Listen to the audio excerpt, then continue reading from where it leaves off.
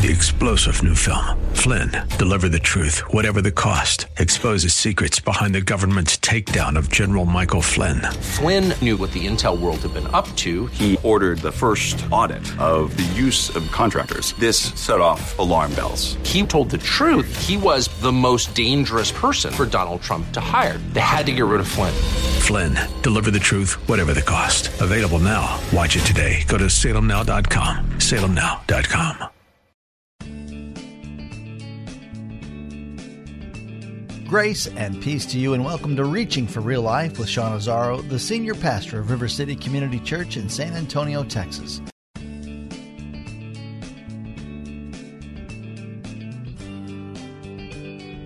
Grace and peace to you, and welcome to Reaching for Real Life with Sean Azzaro, the senior pastor of River City Community Church in San Antonio, Texas, a church that exists to help people just like you find the real life you were created for and find it to the full. That's what Jesus promised in John 10:10.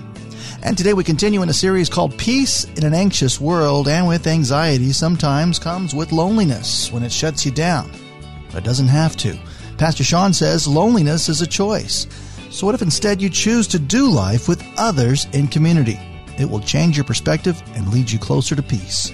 RealLife.org has this full message, sermon notes, and series available for free, but if you feel led to bless this listener-supported radio ministry, then please do. There's a place to give at RealLife.org. Today it's part one of the message called Anxious and Alone. Pastor Sean is starting off in John chapter 14. It's time for Reaching for Real Life. Now, we are in the middle of a series called Peace in an Anxious World. Peace in an Anxious World. And we've been talking about the almost epidemic spread of anxiety. Anxiety, depression. We even, as we've walked through this, we looked at a book by J.P. Moreland where he talked about his journey with actual clinical anxiety and what he experienced, and some very powerful tools to help people. If you have struggled with anxiety, you've been diagnosed with an unusual level of anxiety, I encourage you to go back and look at some of the previous messages, because we addressed that. We talked about that. And we said, you're not alone. You're not alone. In fact, anxiety is one of those things we've seen increase exponentially in recent years. I think there's a lot of factors that contribute to that, and we've talked about some of those. But the fact is, we can't pretend that it's not real and that it's not happening. And we looked at some different factors, and Dr. Moreland's book, which is called Finding Peace, we have some copies actually in the resource center there, and you can get it on Amazon. It just came out actually this last week. You can check that out because there's some very, very helpful information on that.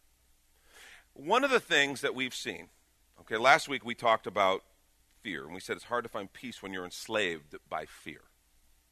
We just addressed that idea, and our challenge was say no to fear. That we actually can say no to fear. And as I've read through different articles and Dr. Moreland's book and some other resources that I've looked at, and as we've had this conversation, one thing has kept coming up when it comes to anxiety and even depression. And they're connected and seems to always go together. And that thing is called isolation. I remember a time when I was really tempted with anxiety, and I felt anxious. It was early on when we were just beginning the ministry, and God had asked us to do some things. I've told you this story before, but God asked us to do some things that were very unconventional. Just other people didn't understand, and He asked us to do it in ways, to start the ministry in ways that just people who were in our lives and other ministries that I was connected with, they just didn't understand. We talked about some ministry principles God taught us that almost tied our hands, forcing us to trust Him instead of conventional frameworks and mechanisms to launch a ministry. And a lot of people didn't understand. And one of the things that Lori and I identified is we felt very much alone. We would talk about what we do. I told you there was a realtor who was talking about what I do for a living as far as part of the whole process. He's a minister, sort of. A minister, sort of. Now, I still get that a lot, but I'm just saying it's one of those things where you're like, that was kind of how everybody looked at what we were doing. It was just this thing. We were starting, and what was it going to look like? We couldn't tell people exactly. It was called Real Life Ministries, and it was just very lonely.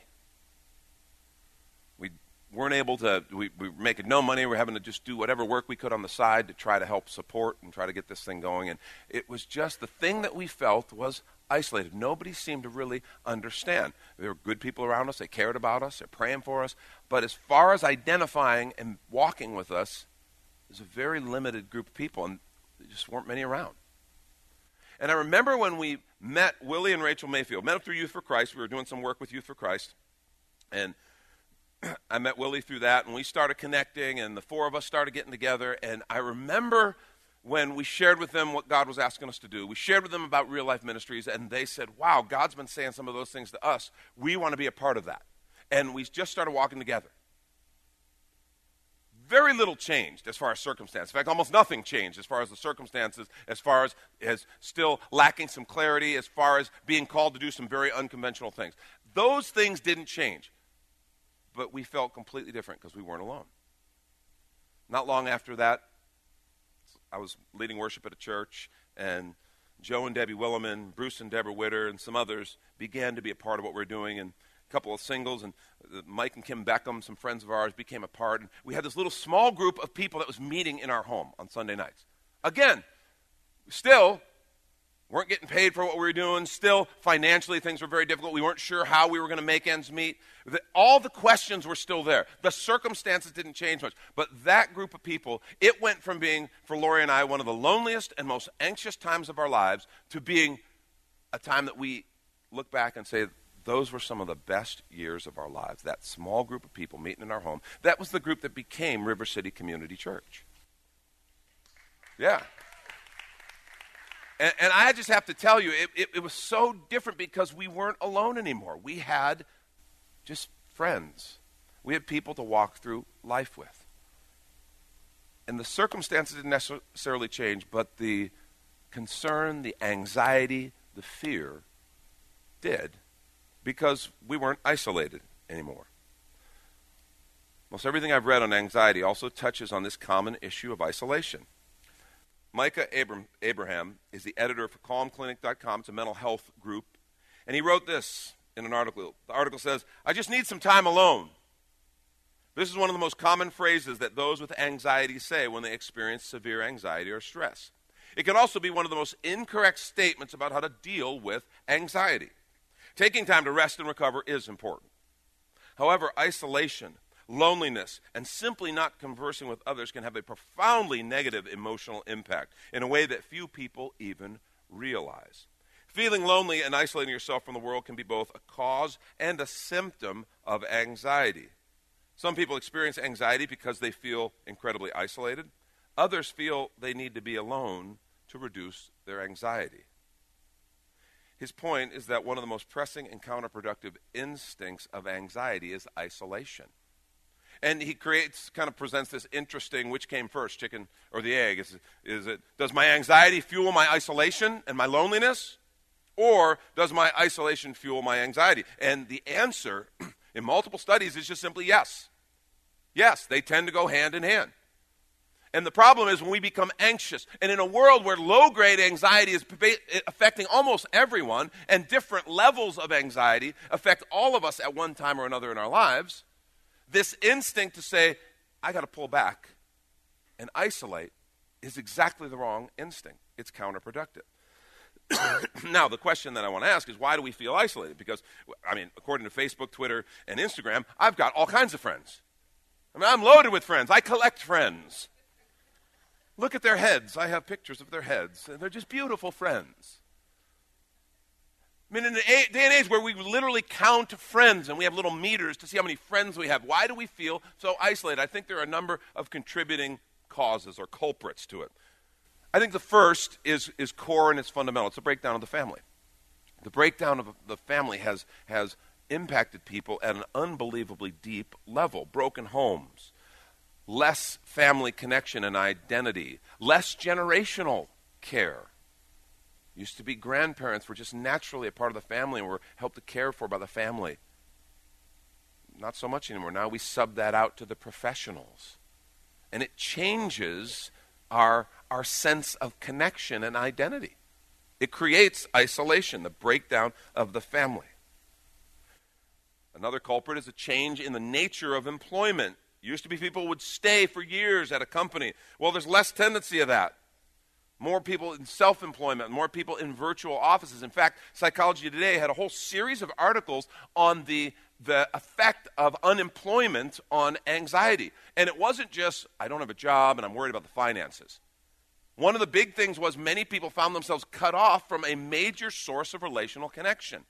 Their work relationships were kind of their network. And those are the people they saw every day. Those are the people they interacted with. So not only did they lose their source of income, but they lost their connections and their people that they spoke with. And just the human interaction that they enjoyed every day at work. And isolation was one of the big issues. I think another culprit is how we spend our leisure time or our entertainment. Used to be everything you'd have to go out to. If you go to a movie, we'd go out together and we'd go out and we're connecting with other people at the movie theater. We'd go out, we'd play putt-putt golf, we'd do these different things and it was always together. Well, with the development of the home theater system, with online streaming services, think of how much of our entertainment now is at home, alone, or with just us. Think of how many people go, oh man, I got to go home. I got to spend this weekend catching up on my show. Not catching up with my friends, but catching up with my show. It's like, no, don't worry. I can catch up with my friends on Facebook while I'm watching the show. It's beautiful. It's like the perfect system. I feel so connected and so alone. It's funny, even when we are together, another culprit is our tech. And we talked about this. We've touched on this. But think of how much our tech isolates us. If you've ever been through a restaurant and watched a family at a table and seen all of them looking at the screen and nobody talking to one another, it's like, oh, that's just heartwarming. Where's Norman Rockwell when you need him? You know? I mean, think about screens. How much of our lives are looking at screens? Family sitting watching TV, everybody looking at screens. At work, we're looking at screens. In my entertainment, I'm looking at screens. I find myself looking at screens all the time. Screens can't have a relationship with you. Screens can't listen to you. Screens can't show empathy. In fact, a screen can become the view of isolation if we're not careful. And what I want to suggest to you, and the Bible's real clear on this, isolation is not how God made us. And there's a reason, as isolation increases, that anxiety increases. And I want to look at that connection. And let's take a quick minute to remind you, you're listening to Reaching for Real Life with Pastor Sean Azzaro, a listener-supported radio ministry of River City Community Church, in this message called Anxious and Alone. The series is called Peace in an Anxious World, which is available right now on the sermon page at reallife.org. And while you're there, if you've been blessed by this teaching, your financial gift helps this radio ministry continue to help others just like you. You can find that Give tab at reallife.org. And Pastor Sean Azzaro, now an author, invites you to check out his brand new book. 302 Books, a division of Salem Media Group, presents A Pilgrim's Guide to the Spirit-Filled Life, Rediscovering the Gift of the Spirit, authored by Sean Azzaro, pastor of River City Community Church in San Antonio, Texas. Growing up in and around Pentecostal churches, I really learned to appreciate the role of the Spirit in the life of the believer. But I also saw what I considered to be imbalance and excess in some of our churches when it came to how we taught about the infilling. Now available at Amazon.com, Sean Azzaro shares his most requested teaching and radio broadcast series in a devotional form, encouraging you to embrace the Spirit-filled life. I wrote in a devotional style to encourage readers to examine the Scripture with fresh eyes and make room for the Lord to speak about the role of the Spirit in our lives. The goal of the whole book is to simply make you hungry for more of the Spirit. Order your copy of A Pilgrim's Guide to the Spirit-Filled Life by Sean Azzaro today at Amazon or reachingforreallife.org. And now back to the message, Anxious and Alone. This is Reaching for Real Life. Isolation is not, it's contrary to how God made us. We aren't made to be alone. We are made for community. I love this psalm. This is one of the Psalms of Ascent. They would sing and chant these psalms to one another as they were going up to Jerusalem. And it literally, as there's an altitude increase, they're going up to Jerusalem. And they would chant these Psalms of Ascent, talking about their community, talking about the worship of God as they prepared for the festivals and the celebrations. And Psalm 133, 1-3 is one of these Psalms of Ascent. It says, "Behold, how good and pleasant it is when brothers dwell in unity." Let me read that again. "Behold, how good and pleasant it is," and look at these words, "when brothers dwell in unity." Here's how he describes it. He says, it's like the precious oil on the head, running down on the beard of Aaron running down on the collar of his robes. And if you're just looking at that and have no background or understand what that's talking about, it's like, that's kind of weird. No, until you've tried it, just go home and get some oil and just peanut oil. Dump it right on your head. Oh, it's so refreshing. That's not what it's talking about. We know Aaron was Moses' brother. He became the high priest, the father of the priestly line. It's like the precious oil on the head running down on the beard of Aaron, running down the collar of his robes. This is a quote from the book of Leviticus. It's Leviticus chapter 8, verse 12, and it's talking about the anointing. It's talking about God's presence dwelling there, his power, his presence, his consecration, his anointing. God blesses this. And that's what he says, when brothers dwell in unity, it's like the oil of anointing running down Aaron's beard, collar of his robes. It's like the dew of Hermon, which falls on the mountains of Zion. You think of, this is a desert region, but the dew is refreshing, it's invigorating. Mount Hermon is this huge thing on the landscape of Israel. It's like the dew of Hermon, which falls on the mountains of Zion. For there, note the phrase, for there the Lord has commanded the blessing, life forevermore. Where? Zion? Yes, but also where brothers dwell in unity. Isn't that interesting? For there the Lord has commanded the blessing, life forevermore. Let me pray for us. Lord Jesus, I just pray that you would speak to our hearts. I pray for any who maybe are feeling anxious or feeling isolated or alone. I just ask that if anything from this morning, we would recognize and in fact be convicted of the fact that that's not how you made us, and that's not what you have for us, and that's not your will. So I just pray that you'd speak to us. Fill us with your Spirit. Help us to hear your word and give us the courage to obey. In Jesus' name, amen. Amen. Now, I think there are three essential and compelling aspects of this blessing. Remember what he said?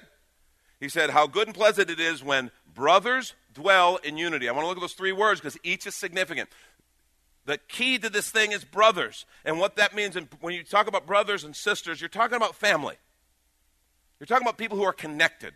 The difference between just friends or people who we hang out with or acquaintances and brothers is that we are one. We are connected. And you go, well, you don't know my brothers. I get it. But they're still our family. And that's what he's talking about. Those who we belong to something. We are a part of something. We're committed to one another. Doesn't mean we always agree. Doesn't mean things are always easy. Doesn't mean there are never any problems. But it just means, no, we're one. We're committed. We're connected. How good it is and pleasant when brothers dwell in unity. Second word is dwell. It's interesting. It's not when they visit. It's not where they stop by, do the swing by. When he's talking about dwell. Dwell speaks to a place where we live. It's where we spend time. See, when we're dwelling together, it's not just a visit, but it's this idea of doing life together. We use that phrase, doing life together. We're a part of, that's what happened with that little group of people who were meeting in our home. We began to do life together. It wasn't just a weekly meeting. It was, these were our people. We became brothers and sisters in a very profound and unique way. How good and pleasant it is when brothers dwell in unity. That picture of unity, it's this idea of the same heart, the same vision. We're going the same direction. Think of this kind of picture or definition of community that he's painting. One people doing life together, following the same direction. Or we could say that from our perspective, following the same leader. We're going the same direction. We're following the same leader. And then, remember what he said, for here, in that place where brothers live, they dwell in unity, the Lord has declared his blessing, life forevermore. We got to understand this is a core principle from the very beginning. In Genesis chapter 1 and then on in chapter 2, we see the creation of the world. You remember it would tell you on the first day God did this, on the second day God did this, and what he would say, when all was done, he would look back and remember what he would say? It is good. He looked at it and said, it was good. It is good. And then, Genesis 2:18, we read something, and I think the language is intentional. The Lord God said, it is not good for the man to be alone. I will make a helper suitable for him. It's fascinating the way God did this. In fact, he has man kind of naming the animals and giving them names, and he notices them coming in pairs. He notices that among all the animals, there's male, female. And he also notices that it's like, wait a minute, there's 1, 2 of them. There's 1, 2 of them. There's 1, 2 of them. And then he starts noticing, wait a minute, there's just one of me. 1, 2, 1, 2, 1. Something's wrong. What's wrong with this picture? And he discovered what God was saying. It is not good for the man to be alone. And God created from the man his partner, his counterpart, woman, his wife. But this principle, when God had been proclaiming, it is good, and when he said it is not good for man to be alone. We were not created for isolation. We were made for relationships. I mean, from the beginning of time, the whole plan God did, he did it through a community. He did it through a family.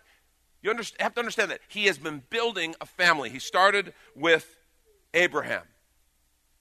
He began, and then with Isaac. God became known as the God of Abraham, Isaac, and Jacob. And then Jacob's sons became the heads of the tribes. This whole faith of ours comes and emerges from a family. Look what Ephesians 1:5 says. He predestined us to be adopted as sons through Jesus Christ in accordance with his pleasure and his will. He has been building a family. Look at how the first church interacted. Acts chapter 2. Beginning verse 42, it says, they devoted themselves to the apostles' teaching and to fellowship. I want you to make note of that word, fellowship. They devoted themselves to the apostles' teaching, to fellowship, to the breaking of bread, and to prayer. Everyone was filled with awe at the many wonders and signs performed by the apostles. Look at this verse. All the believers were together and had everything in common. All the believers were together and had everything in common. They sold property and possessions to give to anyone who had need. That's how you know you're together. It's one thing for us all to say, hey, we want to be a member, or we all carry the card, or we all remember the kind of company pledge, whatever it is. When we start sharing our stuff, then we know, okay, now we're together. You know, when we start saying, oh, okay, we're going to share this, we're going to share that, and it's kind of, hey, what's mine is yours, yours is mine. John Burke, in his book on Shockable Love, refers to it as refrigerator rights. When people have refrigerator rights at your house, seems like lots of people feel they have refrigerator rights at my house, but that's another. I'm not complaining. And I don't know most of them. That's what's weird. That's odd. But when people are sharing their stuff, it's like, okay, that's a new level of brothers dwelling in unity.